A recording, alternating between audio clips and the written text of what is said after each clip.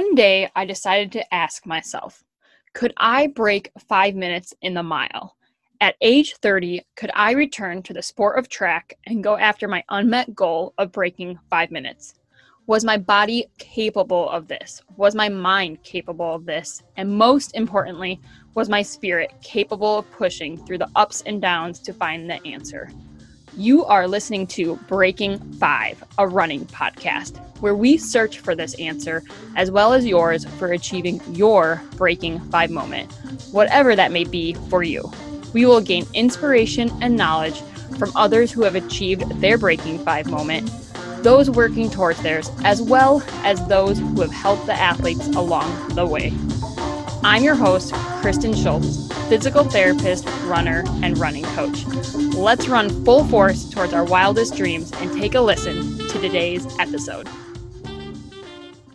So I am going live today to talk about everything you need to know for getting a new pair of running shoes. I just was getting a couple of questions lately in various situations on buying new running shoes. And I was like, hey, I wonder if other people need to know this too. And this would be a good topic to go live about. But also I know a number of you guys had some questions on specifics. So I will go and address that in a bit too. So first off, buying running shoes. Let's just start with the basics.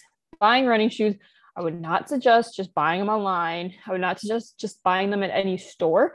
I would definitely go into a running store. Running stores are going to have the best models of running shoes, the best quality of, models of running shoes versus you just go like to a department store or something. They might have like New Balance and stuff, but it might like not be the best, style of running shoes. So I would go not just for that reason, but I would go to a running store. Also, they can help you some at the running store, like they are usually runners themselves. You're going to get different quality as far as getting fitted and stuff. But honestly, running store, I definitely recommend going into a running store. So that's number one. So how do we go in, picking out running shoes? Like, how do you know? Okay. Number one rule is really just going to be what feels the best. I know it seems super simple, but what shoe feels the best? I would definitely go into the running store and ask for a good variety. If you're me, I try on them all.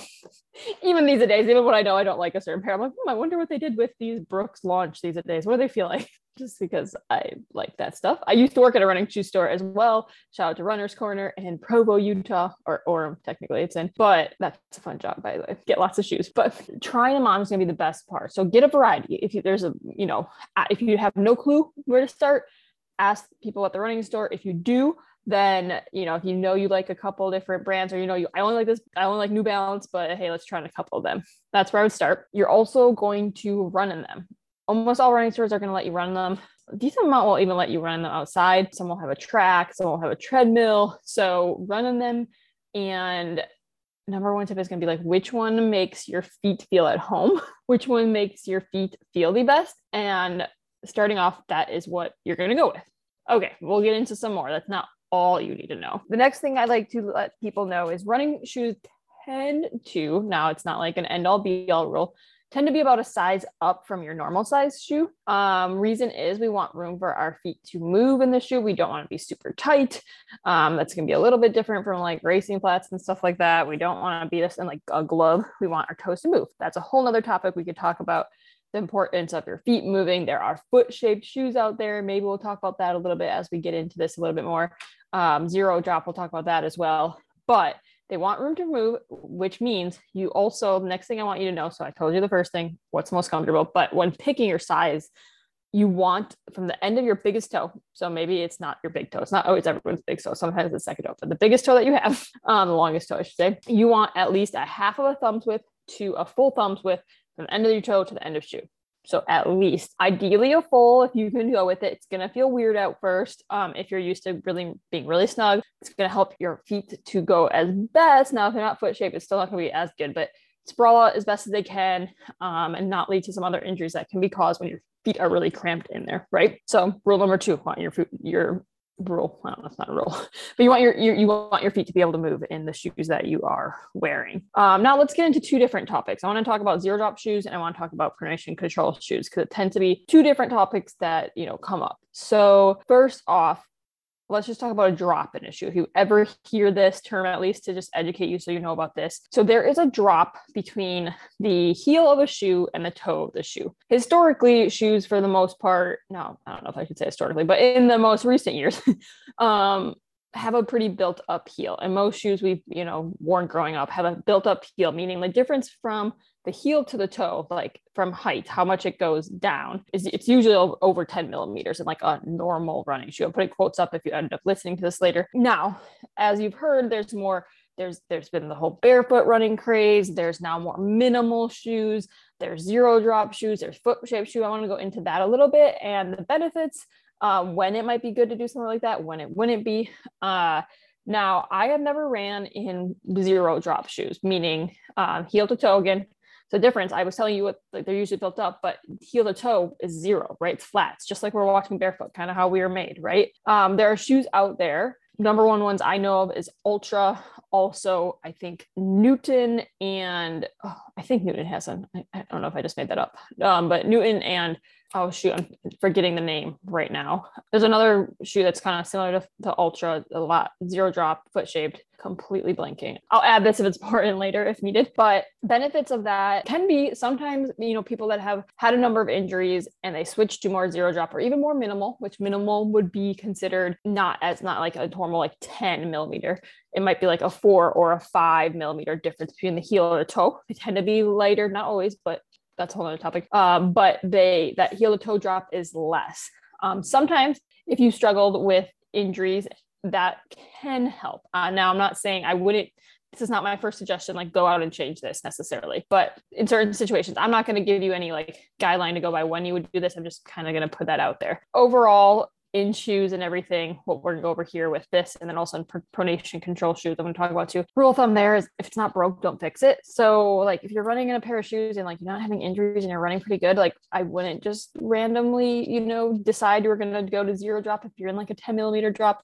My opinion, at least if you really wanted to, just know transitioning into more minimal shoes takes time and you need to be smart about it. It is something I've considered doing I've had a ton of foot problems, so I have always thought about it, but I would be going very gradual if I ever did that. Again, with more minimal shoes and stuff, it has been found like sometimes they'll help with like hip and knee issues, but they tend to also can lead to some more lower limb issues in the sense of it requires more of your calf to work when we go more minimal. So just some food for thought. I'm not saying like one way or the other. I really do like more minimal shoes. I'm just making you aware that those are out there. If you go into the store and someone's like, hey, the Ultras are really awesome, like they really are. I love them. But you're running in like a New Balance 10 or 880, let's say, which I think is like I think it's like 10 millimeter drop. Like that's a huge difference. And okay, cool. But you need to know that there's going to need to be like a training. You got to take the training wheels off. You can't just go all the in. I just want to hit on that too. That could be a whole nother episode, but just kind of want to put that out there so you know to just know about that. And I always like to ask, at running shoe stores, granted, it depends on where you go if they're actually going to know it, but like, what is the heel to toe difference? I know that I usually run in this shoe. Like for me, I run in New Balance 880s and 1080s. I think the 1080 is an 8, and I think the 880 is a 10. So I know where my body is used to. So it's just helpful to know that, I'm going to go on the Saucony Kinvara now, and it's a 4 millimeter drop. I'm going to go on Hoka's, which a lot of them are 5 millimeter drops. Okay, I know I just know that I shouldn't probably just go for my long run now in these Hoka's because my body's used to the 8 to 10. Does that make sense? That's more so what I want you guys to know and to think about if you are going to do that. Hoka's, they're like these, tend to be bigger, hunkier shoes, not as much these days, but they're actually a more minimal shoe in the sense of the heel to toe drop. A lot of them, I think, are 5 millimeter drop. Okay, enough on that. I think I don't want to go into that, but I think that last little spiel that I wanted is the most important part of like why it's important to know and how that would help you to determine if you are you're changing brands, right? Or you're rotating between some. Now, best situation, we'll go here right now. Best situation in running shoes in general is you do want to be rotating between a variety of pairs. Best situation. Now, I've gone through periods of time where I'm not. I'll be honest, I tend to find the shoes I love, which right now in my past like 5 years is New Balance, 880s and 1080s. I like to stay there. Like they feel like home, right? But it is good to rotate. It has been found that less injuries when people rotate their shoes. And if you were to rotate and they're going to have different like heel drops, totally cool. But just know, again, just going back to the whole, like, you're not just going to go do your long run in like a minimal shoe. And if you're not used to it, gradually build that in. But that's number one, or I don't even know. Number three, to rotate your shoes, have multiple. Now I know you're like, oh man, I was just going to go buy one new pair. Now I got to get two. But I'm just telling you best situation and that it can help. It has been found in research to help prevent injuries. Okay, we got that. Or you not prevent injuries as much as you're less likely to get injured as often. Does that make sense?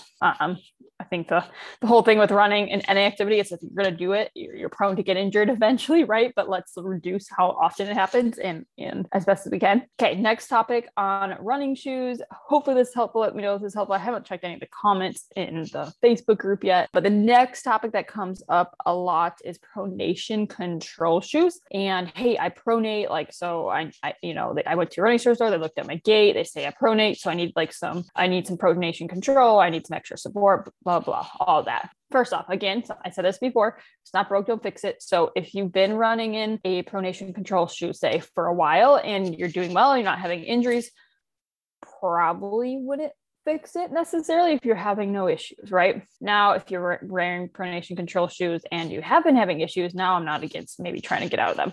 Overall, I'm not a huge supporter of pronation control shoes, and more the research is going this way. In the latest years, you're still gonna have people that are really big supporters of orthotics, all that stuff. Personally, I'm not.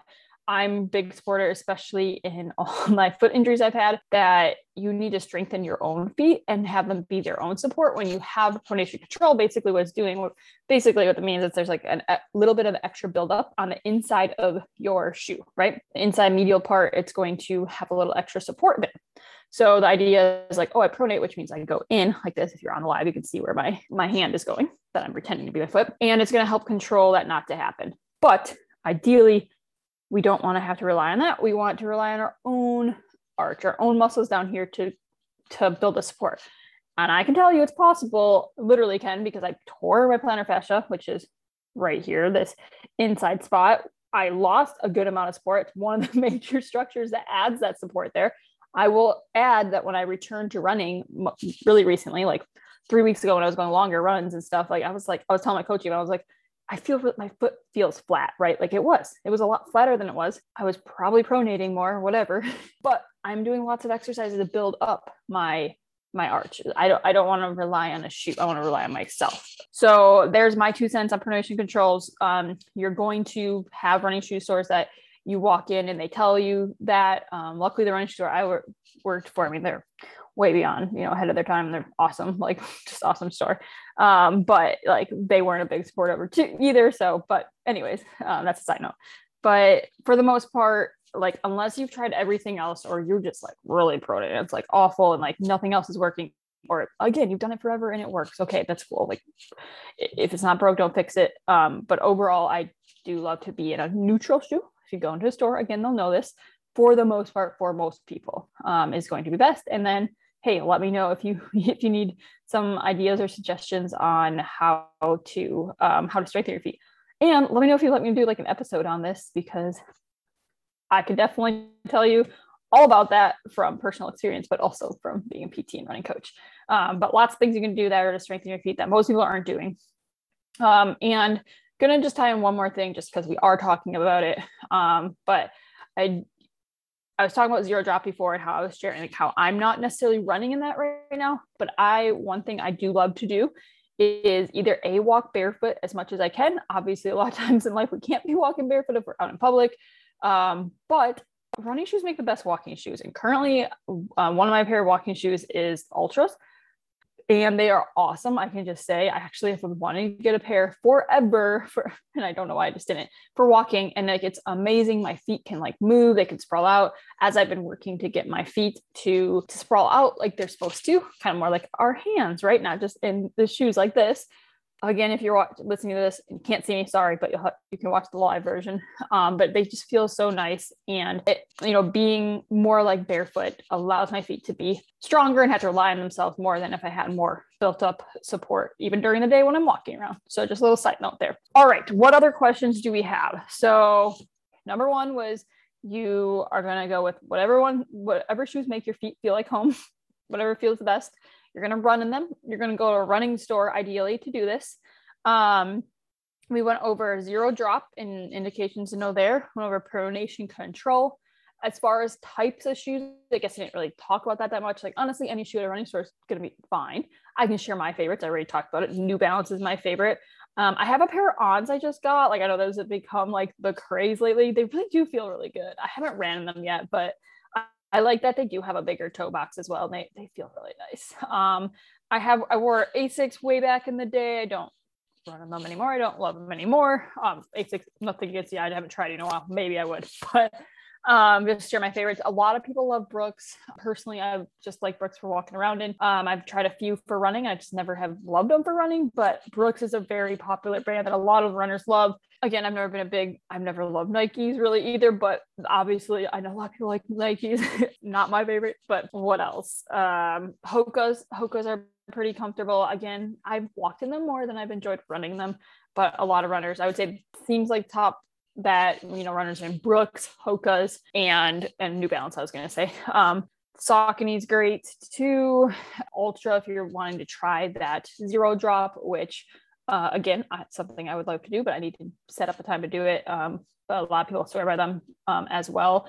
And I just love the idea behind, zero, like having more foot shaped shoes, because then we can actually use our feet how they're supposed to. But those are just a couple types I figured I'd leave in there. Now, I want to pull up, people had questions in the group. So I am going to pull up the questions.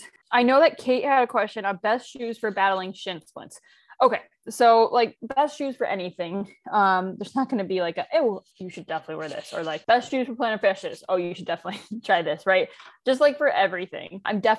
Kate probably knows this. She's a PT as well, but just, for anyone else too, it's like, in shin splints, number one thing, I'm gonna be looking at their training. Number one, a lot of times it ends up being like too much, too soon, too often kind of a deal with shin splints, right? So I'd be honestly looking at that before I'd be like blaming the shoes necessarily. But you want to be replacing your shoes every 300 to 500 miles. So shin splints, I would be looking at, hey, have you replaced them in the last 300 to 500 miles? No, it's like been 2 years and who knows how many miles. Then we need to replace them, number one. But number two, take them through all this criteria, see if they're big enough. I bet a lot of times with shin splints too, they might have too small of shoes. So okay, that would be the next thing we're looking at, is their shoes too small? Going back to the whole, hey, is there half of a thumb's width to whole thumb's width between the end of their longest toe? So I'd be looking at that. And for battling shin splints, again, I might be looking at, did they switch big time? Were they like last season? Let's see, did she say she's a collegiate cross country runner, has a pretty decent arch, mostly a 4-foot runner. Okay, she wears Reeboks. So honestly, I don't know a ton about Reebok running shoes right now. I wouldn't doubt that they might have a decent pair, but I would honestly, if you haven't already, asked her what the heel to toe drop is, and was this similar to the same one she was wearing last season or this summer? Did she make a drastic change there? Potentially, that would be something to be looking at. Again, I'm not saying you can't make that change. It's just be mindful of the fact that, I was in like a 10 millimeter drop and now I'm running in a 4. Okay. And then I'm running 60 miles per week because I'm in college, right? So that would be something where, that could add up for sure. So again, not that's bad, but I would be considering maybe we need to go back or slowly wean into these new shoes. Yeah. And then just go back to making sure they're big enough. And then, a couple of the shoes I just gave above are some of my favorites, but I'm not going to be like, this is the shin splint shoe. Look at her training first, honestly, before assuming it's a shoe. But very good to consider all this and make sure she understands this. And then Katie too, if she's not doing any foot exercises, but this is shin splints, what I was going to say. Anyways, I would be kind of, looking at those factors, but definitely reach out if you have any other questions. I'm just making sure I don't have anything else to say with that, especially as it relates to shoes. That's where I would definitely be looking. Of course, then we can look into her things like her cadence and, if where that's at, that's a quick thing to change that sometimes, or stride rate that you can change easily, not easily, but it's something that if it's, super low, we can go up by 5-10%. That can help with injuries. So that's another consideration to be looking at. Strengthening. I'm going off topic of shoes now, but that's where my brain would be going on this patient, all those things. Let me see. I know there was a couple other questions. There was a question from Anna who said, how often should I be replacing my running shoes? And yep, 300 to 500 miles is a general rule of thumb. Again, though, sometimes it'll be a little bit sooner. I had this pair of shoes once that like, I don't know what the heck was going on, but it was like done at 250. I swear this was not like a mental thing either. I started having some like heel pain and other stuff. I switched them and I was fine. It just like from running so many years, I can tell. And I know runners, if you ran for a while, you just know when your shoes are worn out. And I just knew, and I was like, what the heck? It's like, I have not worn them, but I don't know what happened, but they wore out really soon. My only thought was it was super cold in North Dakota. And I don't know if like the pressure when the cement's really cold makes it more. I don't know. That I'm just being a little silly heel, but that was my only thought. But okay, this question I was a little confused on, but let me read this again. So Shasta had a question on whether insoles with arch support might make some shoes work if they allow too much pronation. Okay, I think she's saying if the shoes allow too much pronation, would arch support help that? Yeah, okay, so this is like, I mean, going back to whole pronation control, and I, shared my whole opinion on that. But if you've been wearing insoles for a while, you're going to be used to that support, right?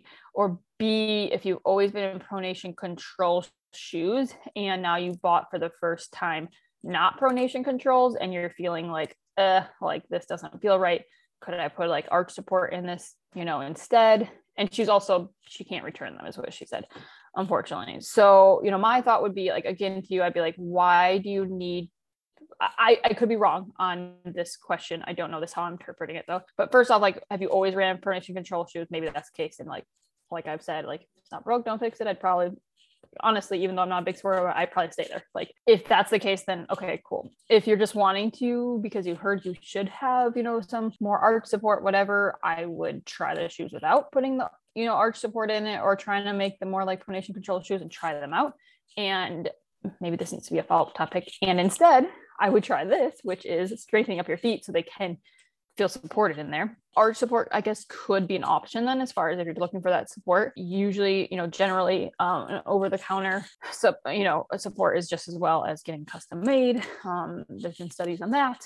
So I guess if I'm understanding the question correctly, yes, the arch support might help give you more of that support, again, that you're looking, if it's not a pronation control.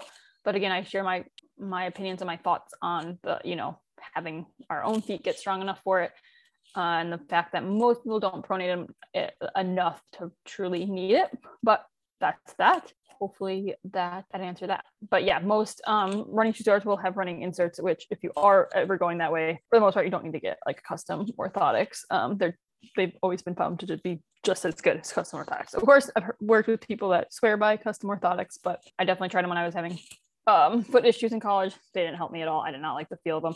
But again, from what I know now, I'm not a huge supporter of them. I always try to get my, athletes, my runners, to run without it. But like I shared, I'm not going to say no if you have no issues going on, and I'm not going to make you change. Hopefully I answered your question there, Shasta. These were two really good questions, because I think they will be questions that other people have. I should say all three of them. I answered that third one too. There's definitely going to be questions that other people have these. I hope they kind of gave a little bit of a lens into my thought process with these things. Like if you, any PTs listening, even any runners, like you get some shin splints, like where should your brain go first? And then also with the question about the arch support. So I hope that was helpful. But all right, guys, that's what I have for today. I hope you guys go run your life, and we will catch you on the next episode, next recording into the Run Your Life community. Oh, I should add, come inside the Run Your Life community. It's a group of runners who are looking to run their life, not just in their running, but in their minds, in their souls, in their strength training. And we have an awesome group of other physical therapists leading this group. So giving you running tips straight from physical therapists who are also running coaches. We would love to have you inside. If you are not already a member, let me write down, or I forget, remember to put a link to it in the show notes, but come inside there. We'd love to have you. And if you are a clinician listening to this, I also have a community of other clinicians who are coaches and clinicians. And that is the Run Coaches and Clinicians community. So if you're looking for a community of other people doing the exact same thing as you, or similar things, working with runners, love to have you in there. Again, PTs, RDs, coaches, athletic trainers, whoever, come on in there. I also live stream a decent amount into there. on topics more related to the business side of things and knowing how to write plans for runner side things. So, all right, that's what I got. I will catch you guys on the next episode of Breaking 5 a Running podcast. Until then, go run your life and have a good night, everyone. Bye, guys. All right. Thank you so much for tuning in to today's episode of Breaking 5, a running podcast. We hope you are running away with some inspiration, tips, and actionable items that you can put towards your Breaking 5 moment. Lastly, if you know anyone else with a Breaking 5 moment, that doesn't have to actually mean literally Breaking 5, just a Breaking 5 moment in general, in running, in life, or anyone else who has great knowledge and background in helping others reach their Breaking 5 moment, I would love for you to put me in contact with them. We would love to have them on the show. So if you could, and let them know, if you know of someone else, tell them to reach out to me at my Instagram, and that is at Kristen_runyourlife.